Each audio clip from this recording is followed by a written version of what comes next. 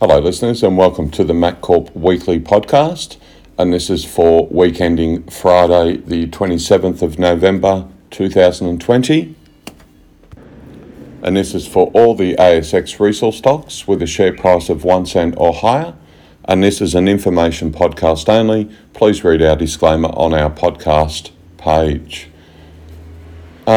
First I'll start with when you look at the daily stats, at times they don't reflect how the week performs. So when you're looking at the two performances on daily and weekly, and you look at the 5 days and compare to the week, they may not always represent the same statistics.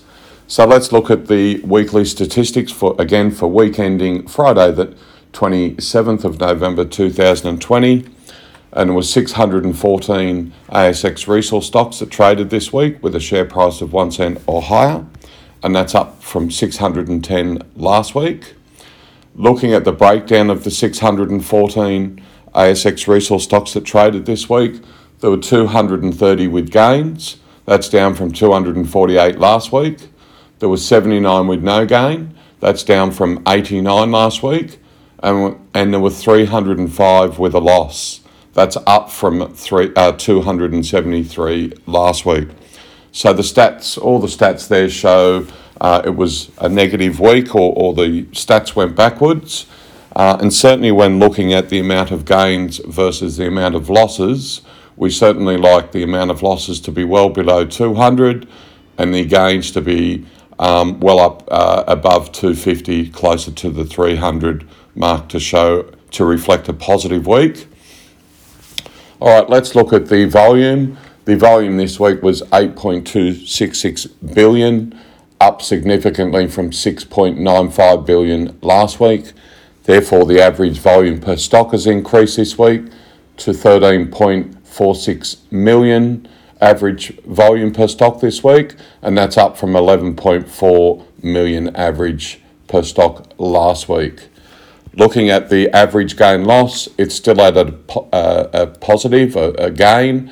So the average gain per stock this week is 0.24%, and that's down from an average gain per stock last week of 1.93%.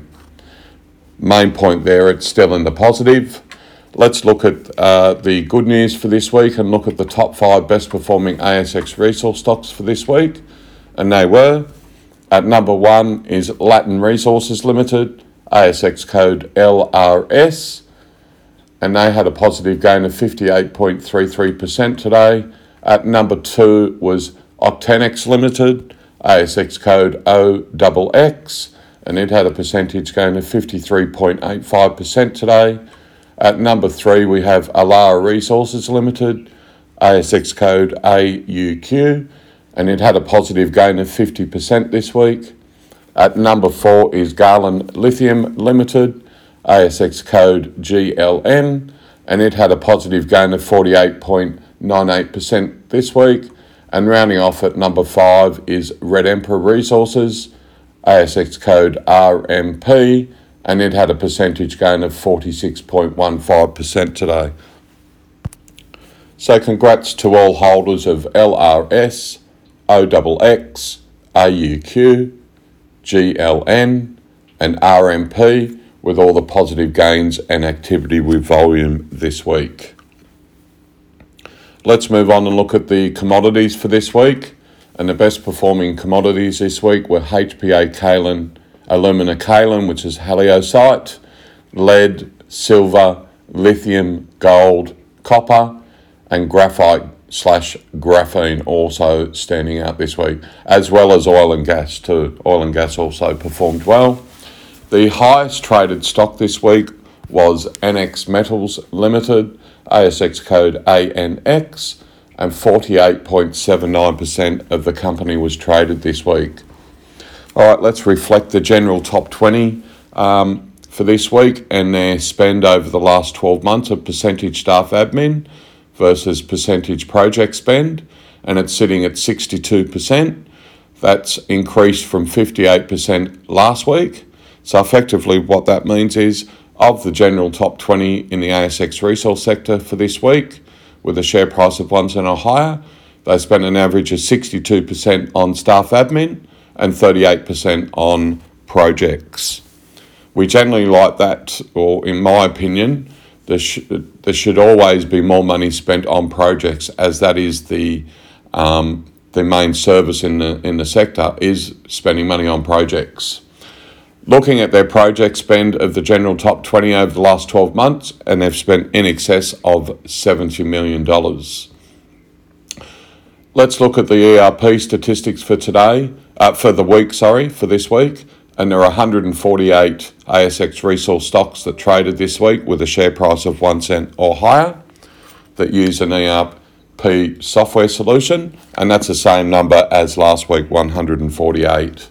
And it's been that 3 weeks running now. The average gain loss has improved and it's had a positive gain of an average gain of 2.12% per average ERP stock in the ASX resource sector. And that's a huge improvement from an average of 0.69% last week. So that's a great stat there for the ERP users in the ASX resource sector.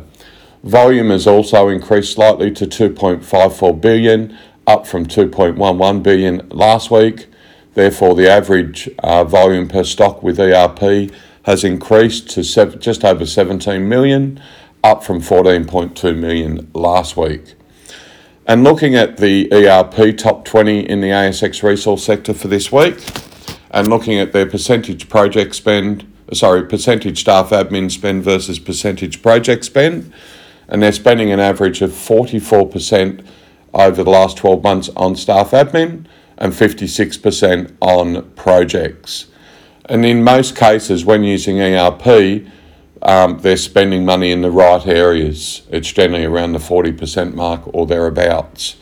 And looking at the spend over the last 12 months in the top 20 ERP, and they've spent in excess of 215 million. A lot more than the general top 20 of 70 million over the last 12 months. Of the general top 20 ASX, best performing ASX resource stocks for this week, 3 of them are using an ERP software solution.